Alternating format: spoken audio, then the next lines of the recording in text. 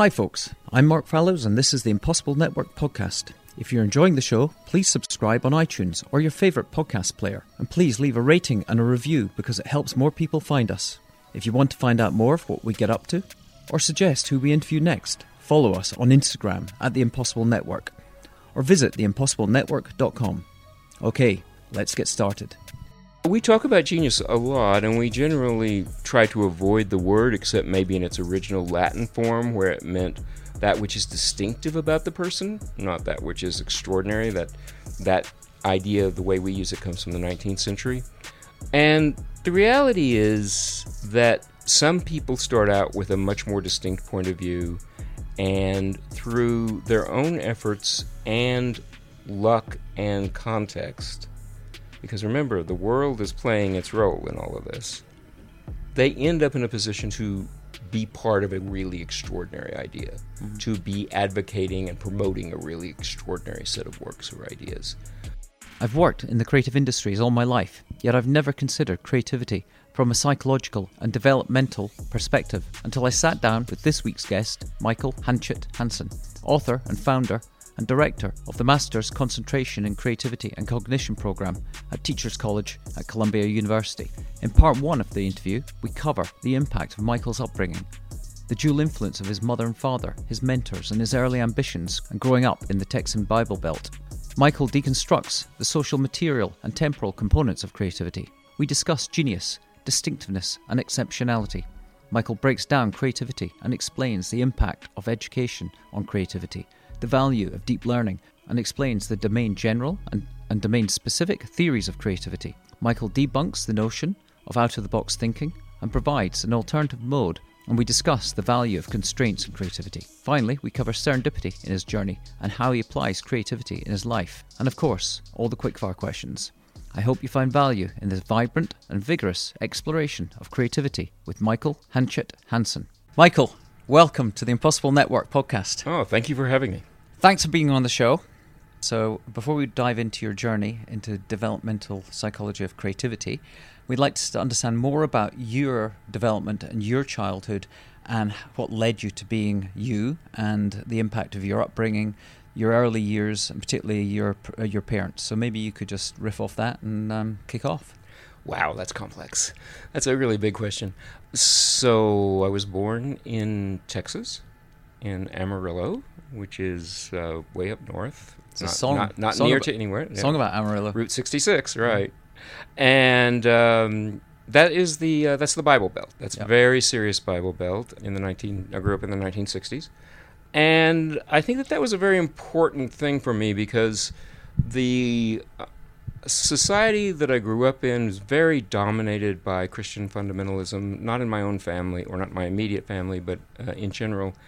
And I think that discourse set the questions that became very important in my life. Not the answers, but the questions. So questions about what is it to have a good life, what is one's responsibility to other human beings, and what is it to have a meaningful life and to have meaning, how do we make meaning, became really big guiding questions for me. What stimulated that? Was it? It was in the air. It's kind of hard for people in the Northeast to really grasp.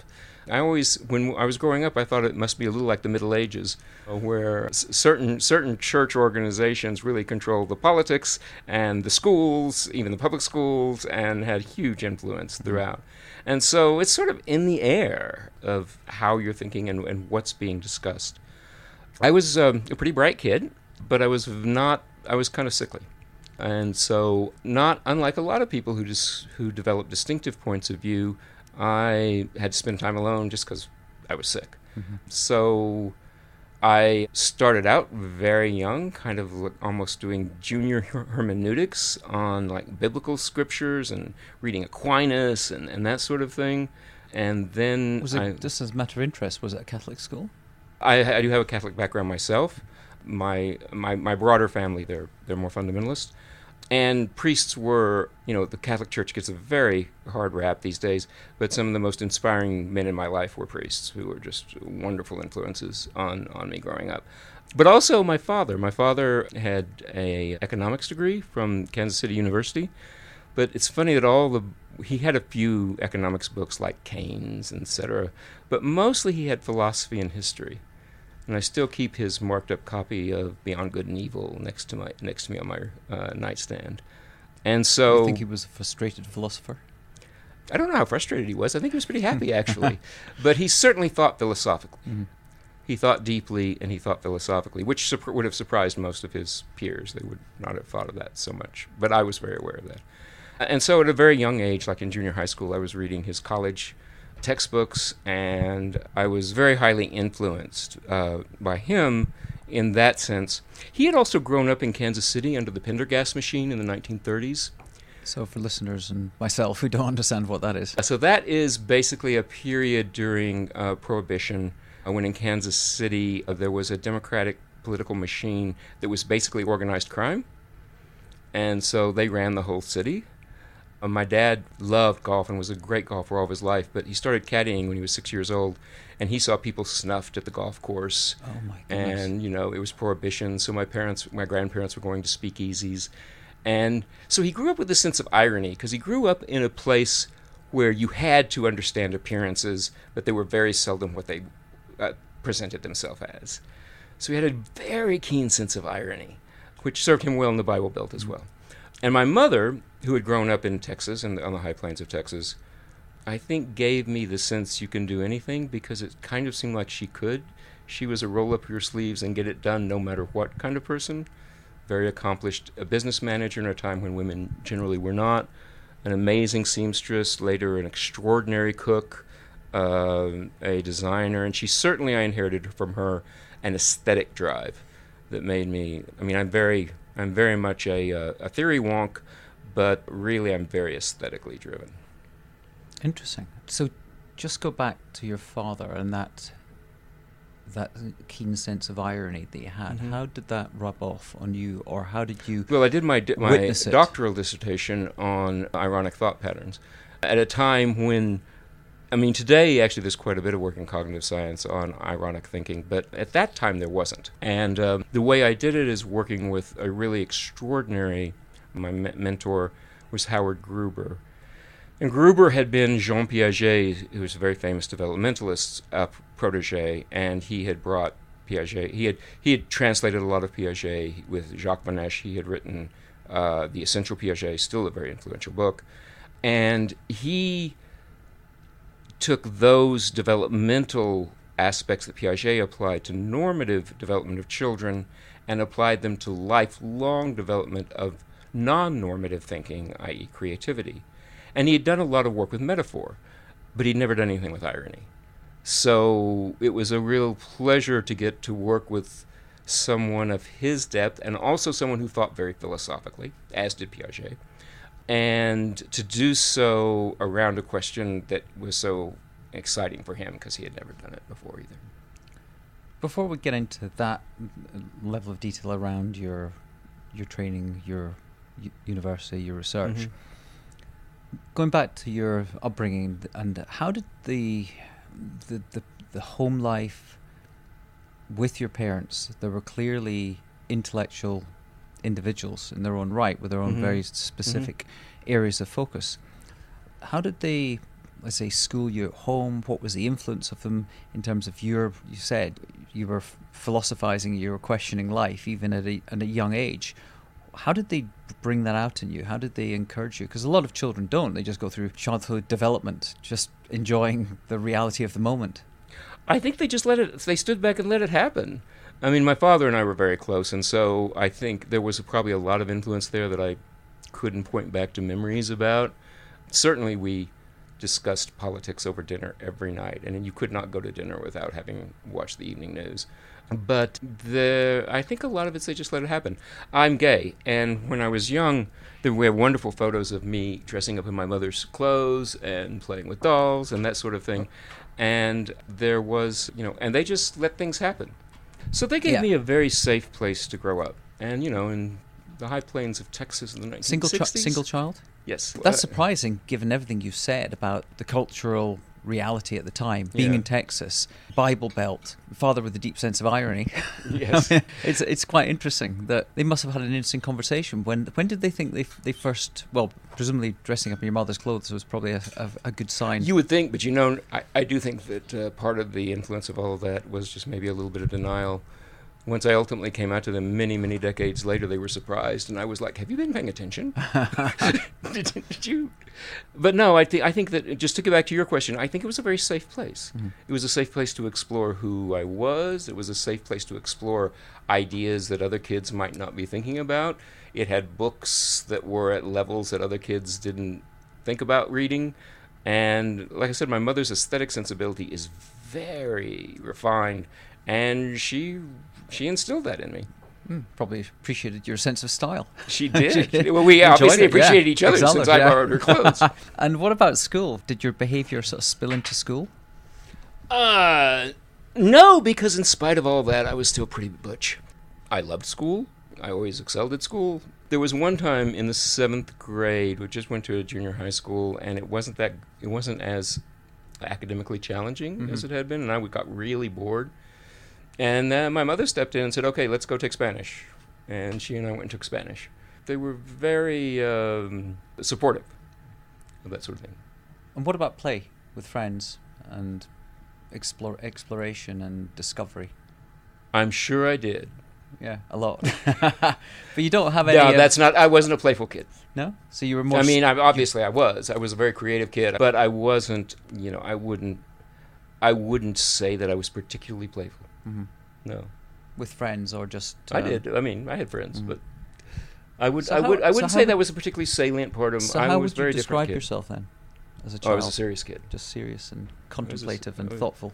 Yes. Yeah. So talk to me then about your journey beyond school, and at what point did you start to focus on a particular career path or an area of study at university, and where your interest and your focus was going to be?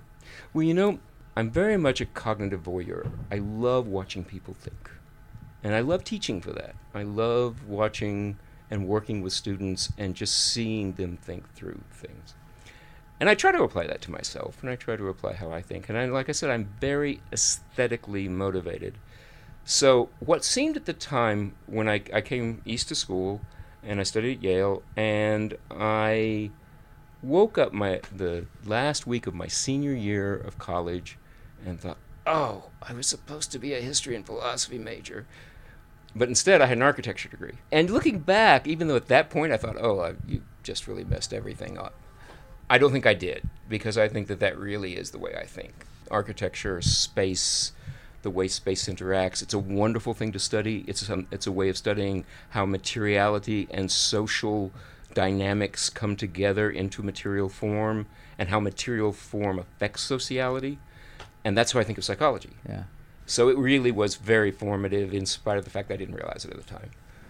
It's interesting. Our other partner in the podcast, Elaine, studied architecture as well, but she then evolved into doing user experience design in the same way that people navigate through space in the virtual world as they do in the real world, and understanding negative space as well, and how you put the barriers you put in the way, or how you open up opportunity for people to discover things. Exactly. Is all part of that psychological understanding, user experience design, really. And I suppose that's where there's a crossover as well with psychology and understanding motivations and barriers. Yes. Because a lot of this is one of the key components of the psychology that I work in is distributed cognition. And so that looks at how thinking is distributed socially, materially, and temporally. And we manipulate symbols in our head in the short term, right? You'll have a thought that comes to you, or you'll be looking at something and you'll think, oh, I wonder if that was upside down, what would happen, etc. But if you don't record that somewhere, if you don't write it down, or you don't tell somebody about it, or you don't reinforce it, it goes away pretty fast. Your brain is really not set up to do that kind of thinking. Your thinking gets distributed onto pages, onto art canvases, onto dance studios. It's distributed. And it comes a lot from social interactions. It comes a lot from discussions like the ones we're having, right? That's when thinking takes its form. So ideas in your head need the world literally to take form. And so that's what we look at. When a painter thinks, 90% of that thinking is in the painting. Yes, he or she may be walking down the street and see an image and think, oh, I really want something like that. Or something may come to our minds as we're in some reverie, but the work happens in the actual doing. I have this with graduate students all the time, right? Because they can understand that a painter thinks in the studio. But somehow, when it comes to writing papers, it needs to happen the night before. And I am constantly telling to them that writing is thinking, and they need to start writing now. Yeah, I mean, it is very interesting. I spent the break during the podcast saying to Bettina, right, we're going to take a break from the podcast. I'm just going to do these little 5-minute thought pieces, reflections. Mm-hmm.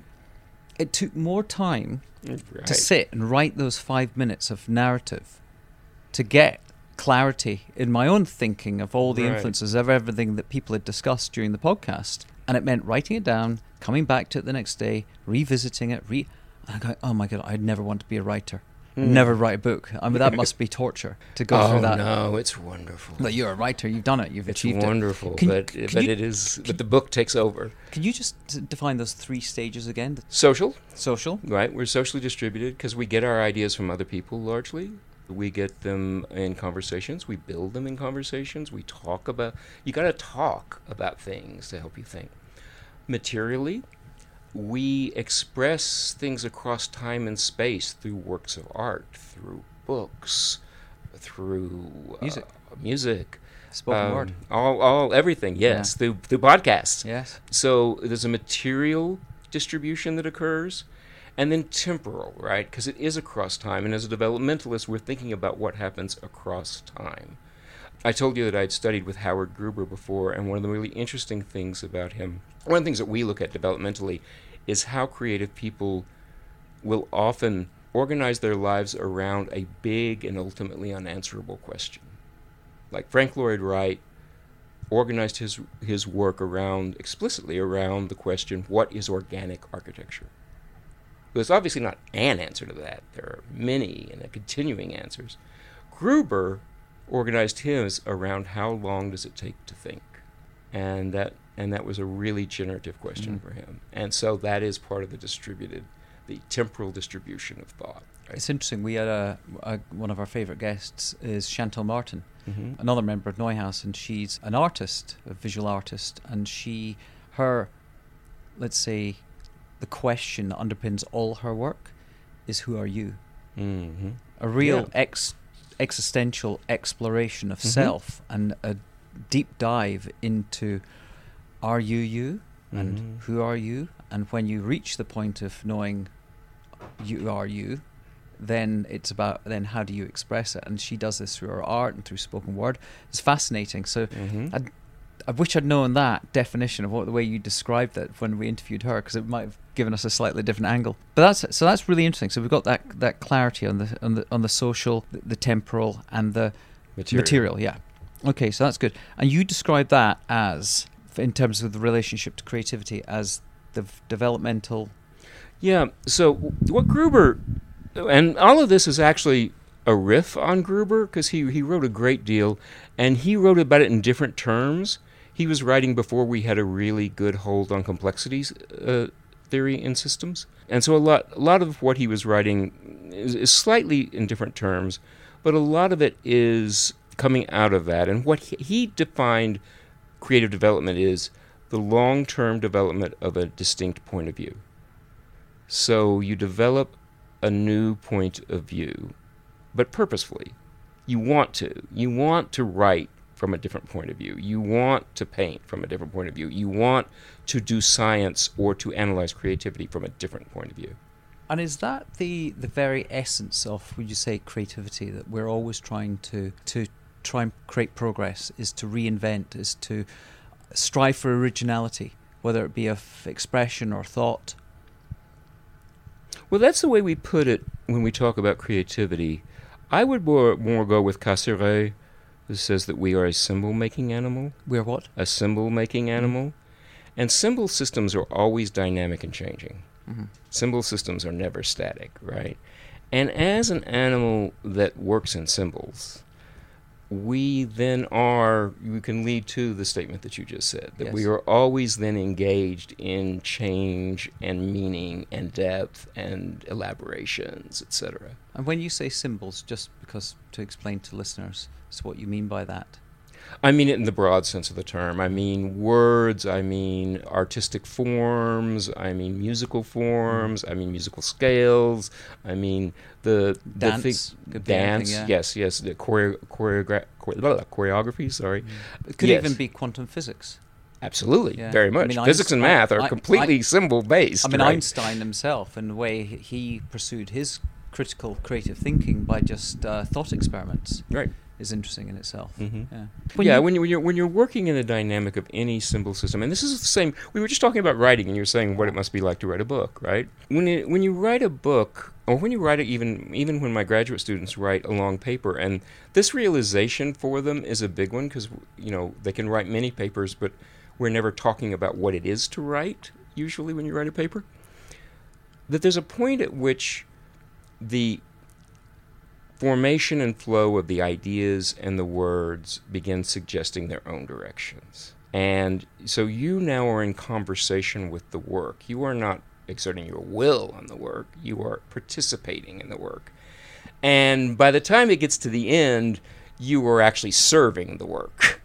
It is not serving you, right? If it's worked well, if it's come out well. If it's not, then you probably have a problem. Is that the feeling you get, or is that what you believe to be happening? Oh, I believe that to be happening. Absolutely. So where's that coming from? It's coming from the nature of language systems. Language suggests its own dynamics as you put it together, and there's a point at which you get to a critical mass where the dynamics is complex enough within there that for you as the author to exert yourself into it requires something extraordinary, a huge edit, a huge change in direction, right? And even to do even that is part of your relationship to the work.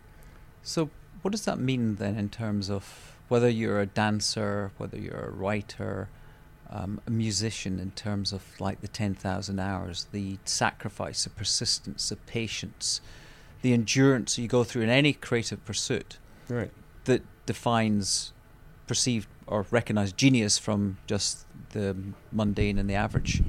Is that something that you consider, or you've covered in your research? Yeah, we talk about genius a lot, and we generally try to avoid the word, except maybe in its original Latin form, where it meant that which is distinctive about the person, not that which is extraordinary. That idea of the way we use it comes from the 19th century. And the reality is that some people start out with a much more distinct point of view, and through their own efforts and luck and context, because remember, the world is playing its role in all of this, they end up in a position to be part of a really extraordinary idea, to be advocating and promoting a really extraordinary set of works or ideas. And then there are other people who may have very similar talents, etc., but may have a slightly different emotional profile and a different kind of drive and a different setting and a different set of resources. And they may go a very different direction. So the genius is not in the person.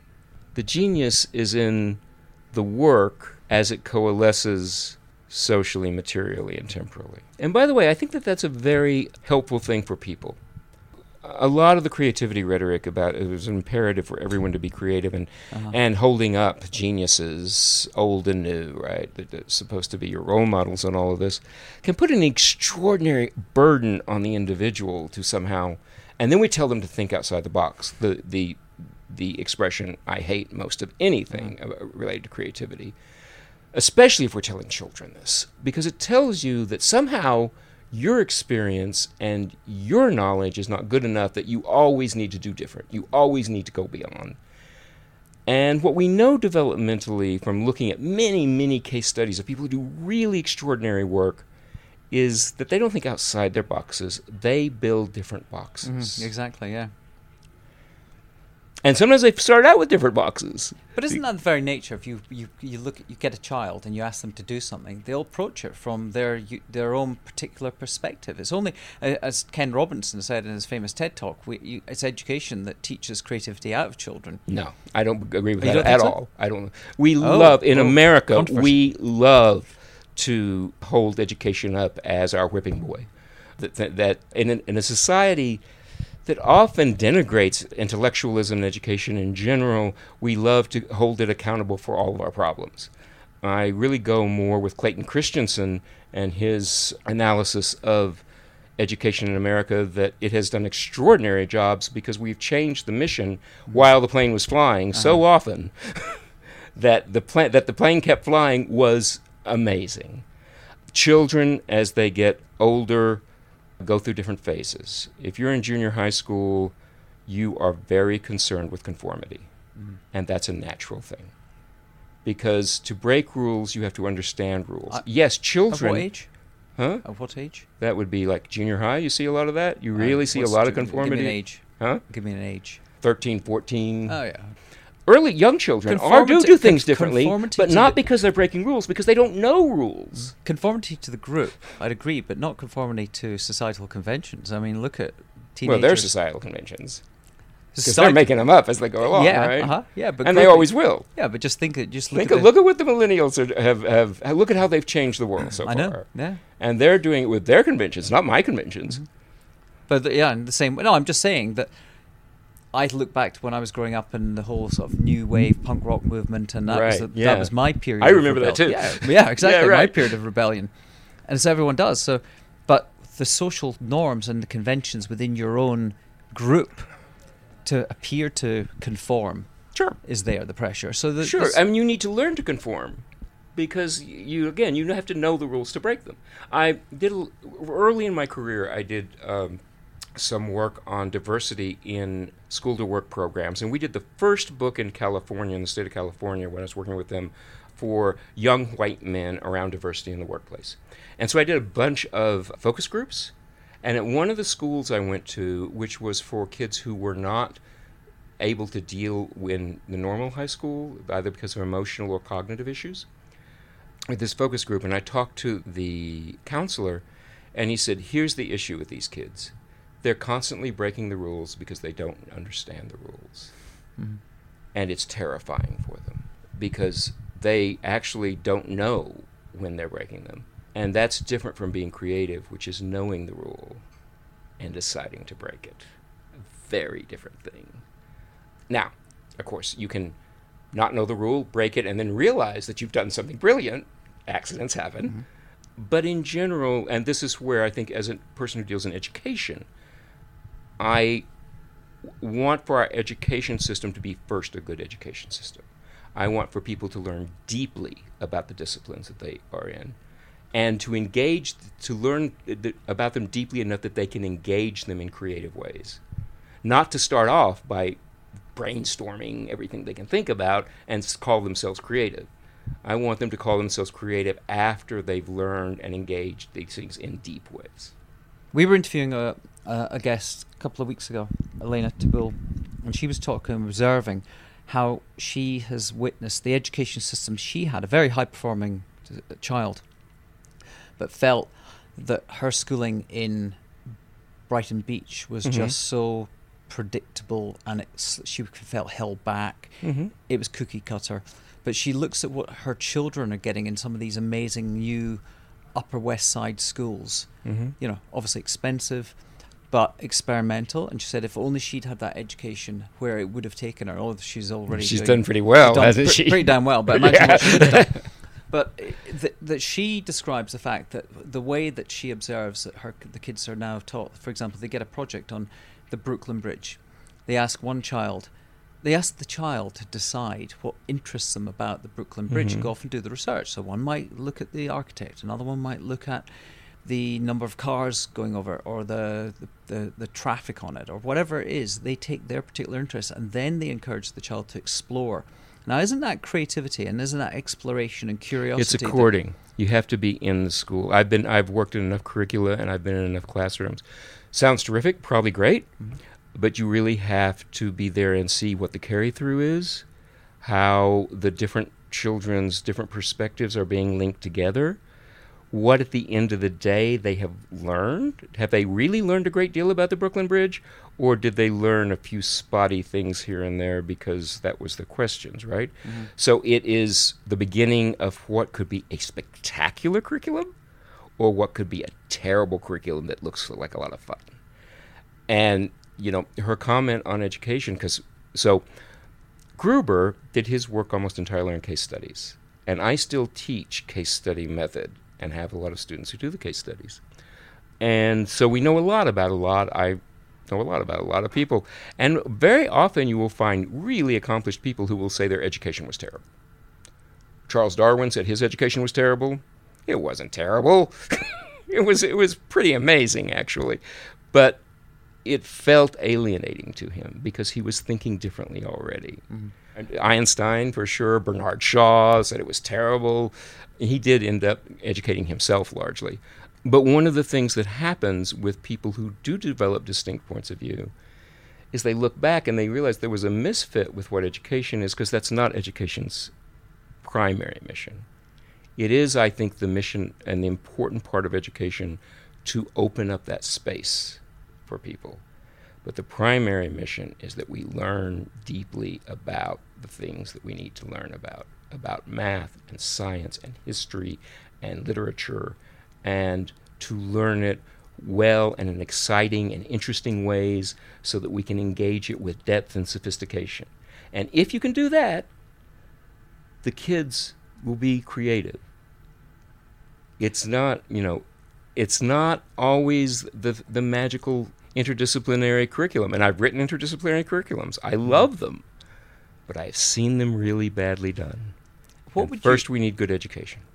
Okay, I agree with literature, I agree with math and science, but there are a lot of opinions out there at the moment that our education system is out of step with the century we're living in. So the curriculum, the methodology, the way of teaching, the class sizes are all geared towards creating a workforce for a century that no longer exists. Actually, the 19th, not even the 20th. Exactly. So someone like Yuval Noah Harari, who says we need to educate our kids, they're required to develop the 4 C's: critical thinking, communication, collaboration, and creativity.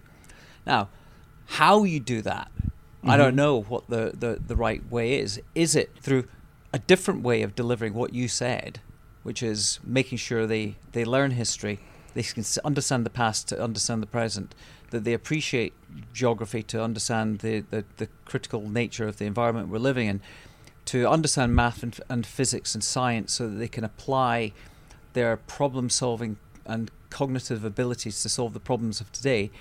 Or is there something missing? Do we need to be thinking about education differently from the way we did before? I have a great deal of respect for his work. This is one of the things that he's borrowing from a more general education discourse. And so we have started talking about thinking in these abstract terms, right? And I'll just deal with creativity, since that's what I look at a lot in curricula and schools, etc.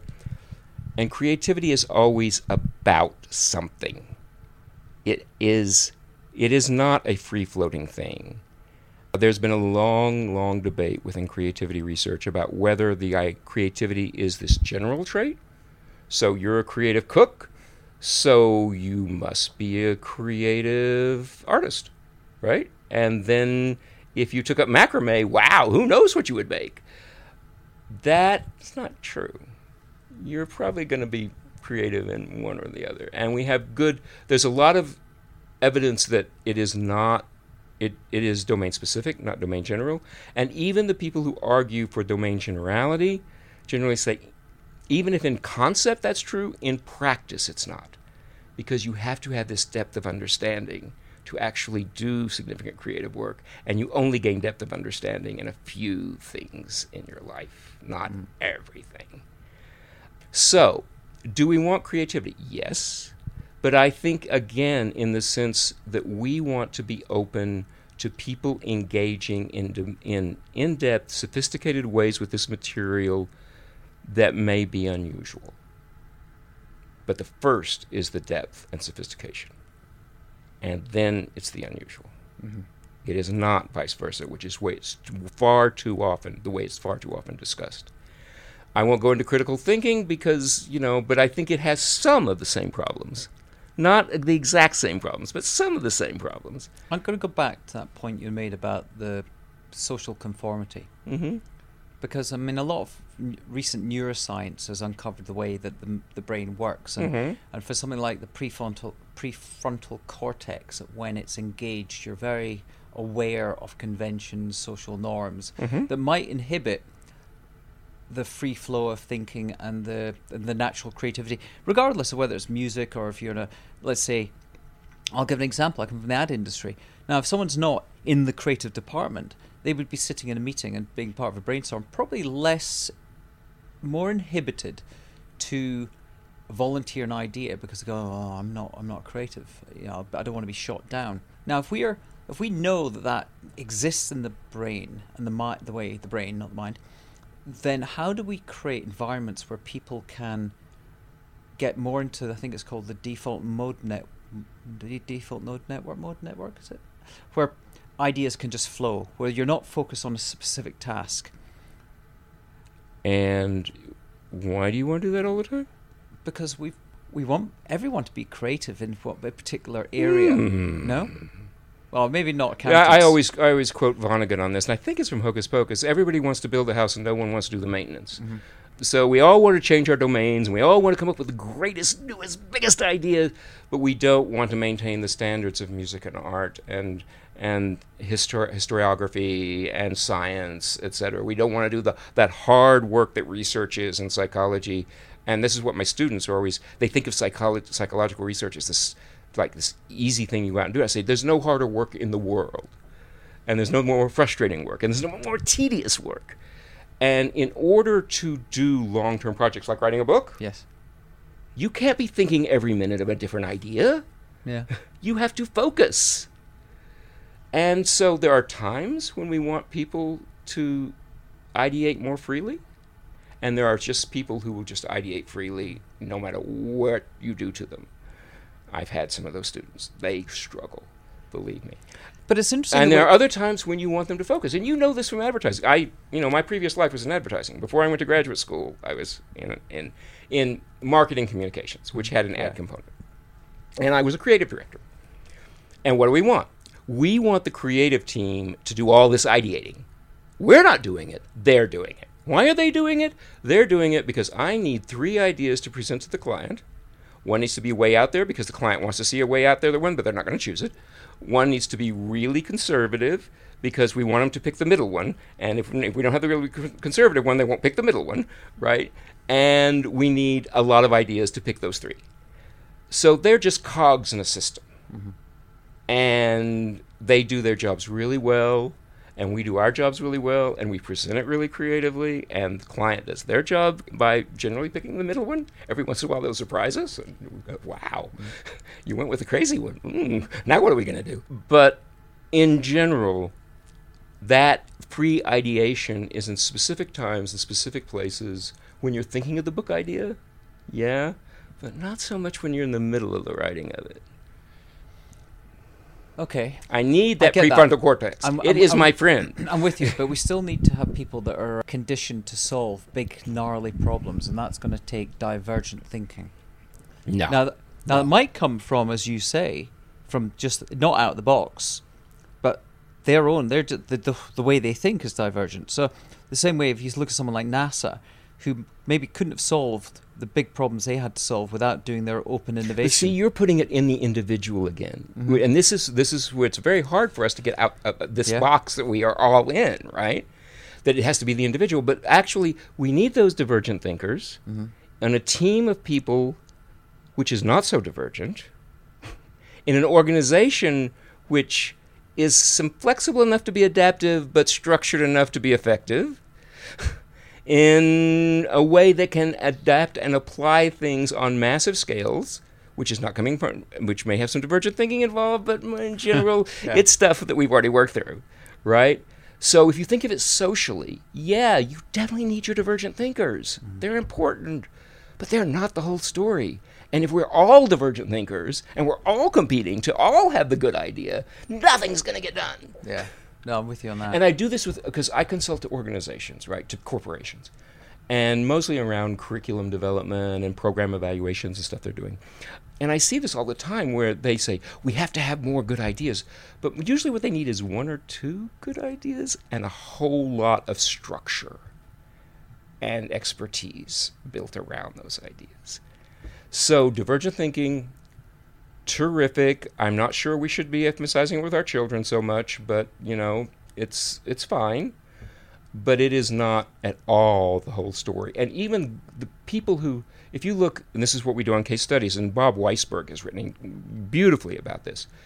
If you look at the real work of people like Frank Lloyd Wright or Darwin, or I have a student right now doing wonderful work on Rita Montalcini, who was this pioneer in neurology, who did a great deal of her work in her bedroom on chicks under Mussolini because she could not work in a laboratory.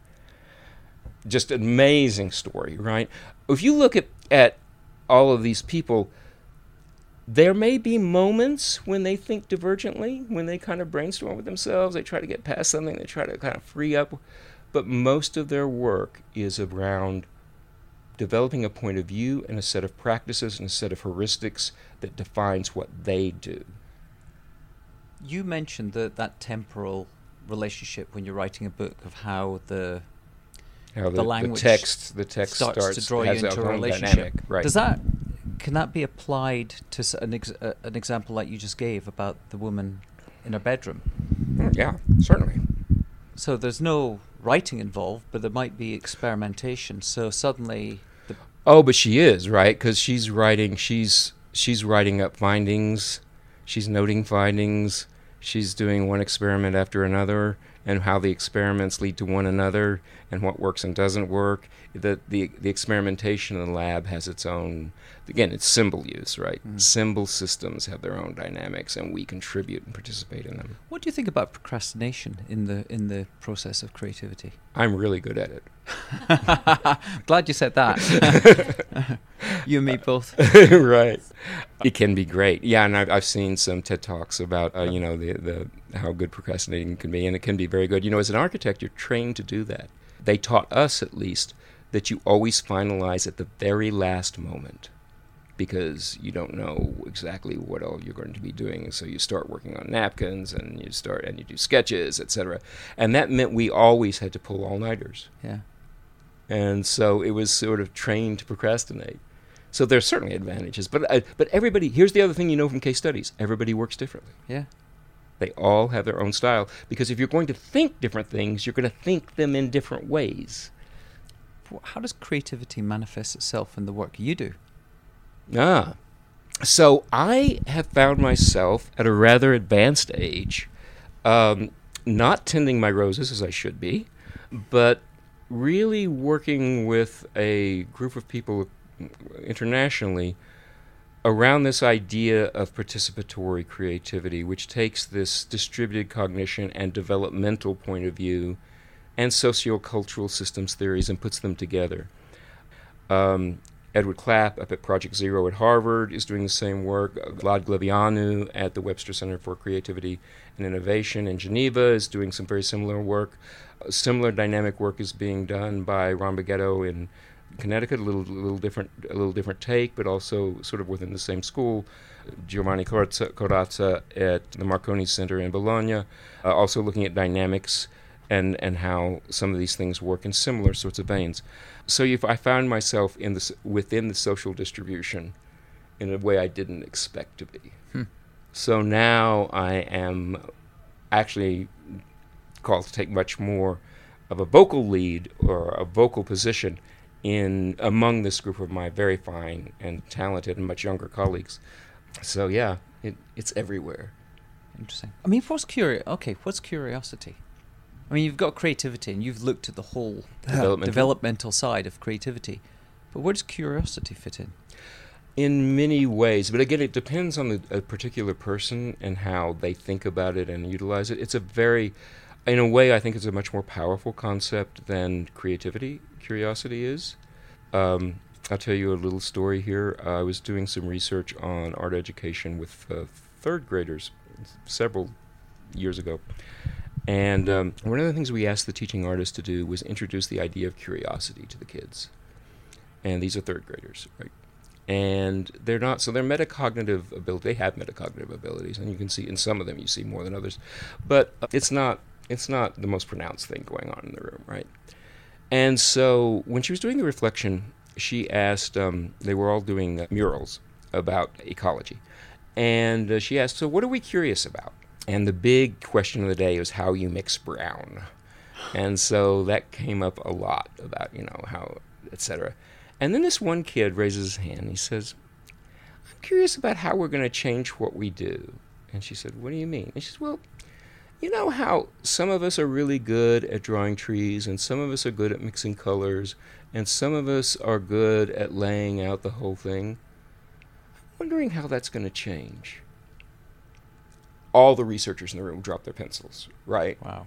I mean, that is calling forth from a kid in the third grade something you generally would not see from a kid in the third grade. It is a very powerful concept, and I've worked with, I've had a reasonable amount of clinical training in group dynamics, and the particular school that I was trained in, one of the things they teach you to do, or they ask people to do, is learn to sit at the edge of the unknown until they're curious about it.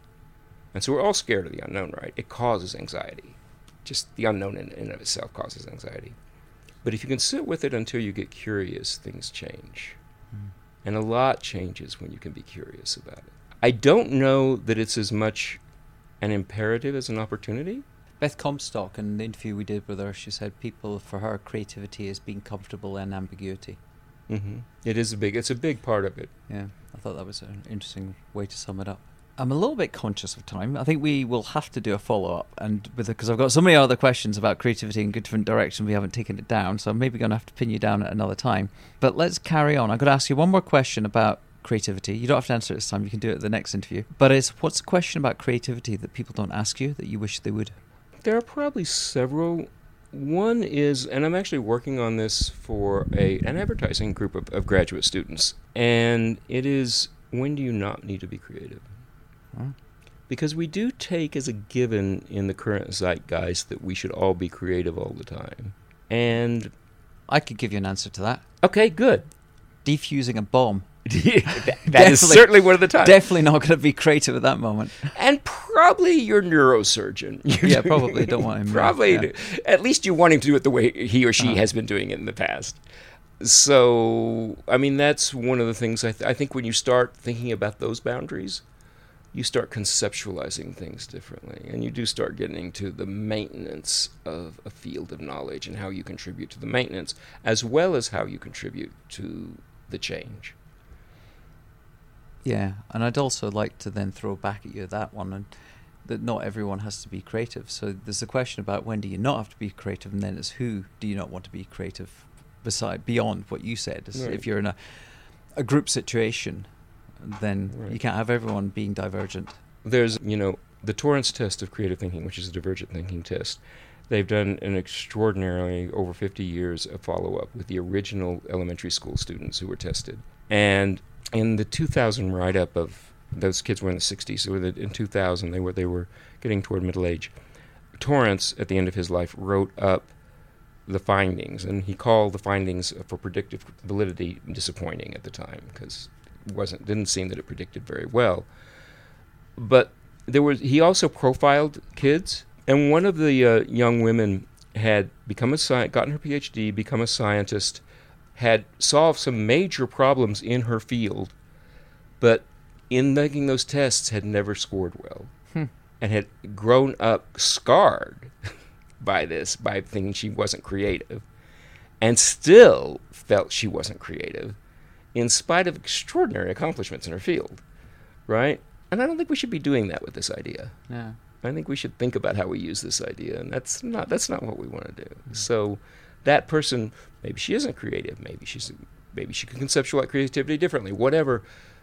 I don't think that we need to tell everybody they have to be this all the time. But I read a book last year by Professor Robert Lustig called Hacking the American Mind, and he talked a lot about, for mental well-being and mental wellness, that this number of, again, he used the C's, and one of them was about the importance of being creative. Now, whether it be creative in cooking or something, for your own sense of self-actualization and worth, is to feel that you can be creative. Yeah, and I would so that's fine to use the word that way, but I'm not sure that conveys what a lot of us are doing when we do that. I would say to be engaged, to be truly participating, to be truly feeling we're contributing, and to be deeply engaged with what we're doing. Yeah. I'm a pretty creative cook. I almost never use a recipe, and I cook a lot. But it's not so much that it do it differently. Do a cook-off at some point. Yeah. Okay. Yeah. There you go. You're on. You guys will have to come up to my place in upstate. No problem with that. Okay. But really, what is relaxing and fulfilling about that for me is the engagement with the materials, not how different the outcome is from other outcomes. And they're very often different. They very often are. But that's not what rewards me. What rewards me is the actual engagement with the act of cooking. And that's why I want kids to love science, and I want them to love art, etc. Not just because they can do something different with it, because they will if they engage deeply enough, but that they really can engage. It's funny, I go along to this event, I don't know if you know it, called Creative Mornings, run by Tina Roth-Eisenberg, a designer. It's brilliant, and she's been doing it for years. And Adam J. Kurtz, who's a writer, and he did a great talk recently about how being great is not important, being bad is actually okay. And it's the essence of the talk. I mean, he is brilliant in his own bad way, but it's the journey, it's the process. It's not the destination. It's not what you end up. It's actually what you do going through it, as you said. Yeah. The application, the focus, the dedication, the persistence, the procrastination, the coming back, and all that sort of thing. So it's really interesting that we're in a society that conditions people to think about the destination, the end product, and not the process. So. Yes. Very much so. Okay, we've reached a bit of consensus here. I'm going to jump into our quickfire questions, but I have to ask you, how has serendipity impacted your journey? How has serendipity impacted my journey? If it has. Meeting Gruber was serendipity. How? Oh, I just stumbled into the class. It was not. I wasn't looking to study. I was very specifically working in cognitive linguistics around irony, etc. I wasn't looking for creativity, and I thought it was kind of fluffy and silly. Wow. So that How did you stumble into a class? Oh, you do that in graduate school. That would make sense to graduate students, right? Because there's some class. Sometimes you go, I don't know what else to take. This guy, they say he's okay. I'll take it. So that was a pivot point. And that ended up being a pivotal point. Yes. Wow. Other forms of serendipity. That's a pretty big one. It's a pretty big one. I think that's a big one. I think we leave it there. Bettina's got a question. It was about how you navigated an apparent random journey from architecture, from studying irony to going into creativity, into advertising and psychology, and where you've ended up now. I think it was set up, if I had to do it in post hoc looking back. At the time, it felt aimless, completely serendipitous in a sense. I was just doing what felt kind of natural and right at the time. My friend Mary Catherine Bateson writes about the fact that you can always look at your life as a series of disjunctions or continuity. And she takes that from her father, Gregory Bateson, right? That there's either one could work as a narrative. And so certainly the disjunctions are obvious. If you want to look at the continuity, is that tension set up in my parents between the intellectual and philosophical and the aesthetic. And so I'm going back and forth between the aesthetic and the conceptual. And it's kind of like a pendulum. Subconscious. Yeah, but we find that one of the things we look at in creative development is what we call the network of enterprise, and it's how you organize your time and resources and how the different projects inform one another as you develop a point of view over decades. And the people who are developing their networks of enterprise generally don't have a clue about what they're doing. I mean, they're very confused. But if you look at it post hoc, afterwards you get this map of the development of purpose. You can see how their purpose in life developed, one step at a time. What principles do you stand by? What principles do I stand by? The immediate over the abstract. The complex over the reductive. Individuality rather than individualism. Wow. We've not heard those before. No, never. Oh, brilliant. Wow. Well, they're quick-fire questions, so I can't come back on those. Saved by the rules. What hard choices have you had to make that might have been tough at the time but turned out to be the right decision? Oh, thank goodness you asked the ones with the right decision. That were tough but ended up being the right decision. God, all the wrong decisions are coming to mind. Maybe you have to change that question to the wrong decision. No. You've asked it now. That's part of the rules. I think moving to New York I hesitated a lot, but I think it was the right decision. Mm-hmm. Just because of the intellectual community that's here. What year was that? Fertility. Oh, come now. You wouldn't ask that. Oh, asked Jose Freire, asked that, and I asked Carmen 1980. Okay. Oh, I wish I'd been there then. It was a great time to be in New York, too. Yeah. It was, the Mud Club was there. No, it was wonderful. Where do you go to discover new ideas or when you need space to think? I go a couple of places. I have a place up in the upstate in the woods, and I'd spend about a third or to half of my time there. And so that is very much a contemplative place where I write a lot and do a lot of things. So that certainly is. I go to Paris a lot. And Paris to me is a very social place. It's a place where time works differently than it does here. I was just cleaning out a closet of photos this last week. And I came across a photo. I studied photography while I was a student in Paris in 1970s. A photo of the sign for the restaurant L'Escargot in 1978, and I just ate there last March. So there aren't too many places in New York. There are a few. There are a few in New York like that too, but not a lot. Yeah, so I'll go with that, to the country and to the city. Okay. How do you keep up? Who's made you reevaluate yourself? My students. All the time. All the time. Yeah.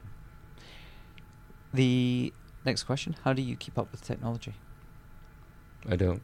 The impossible question: what would your advice be to someone who's 20 years old who may have a dream, or anyone, don't have to be 20 years old, it can be anyone, who's got a dream, and being ageist there, someone who, whatever the age, has got a dream, a goal, a grand ambition, but's been told, forget it, that's impossible?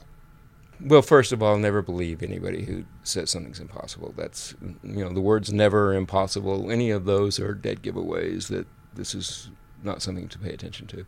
What you need to do is look at your resources. And here, I have a student, I have some advanced students doing case study work now. I'm actually putting together a book that we're going to be publishing. And he looks at attention and how, once you have questions, how you refine and focus your attention. And he used the wonderful word from theology. This goes back to my Catholic upbringing, grace. And it is a wonderful reinterpretation of the idea of grace. That the world gives you things, but you have to be looking for them. Mm-hmm. And so a lot of it is what you're looking for.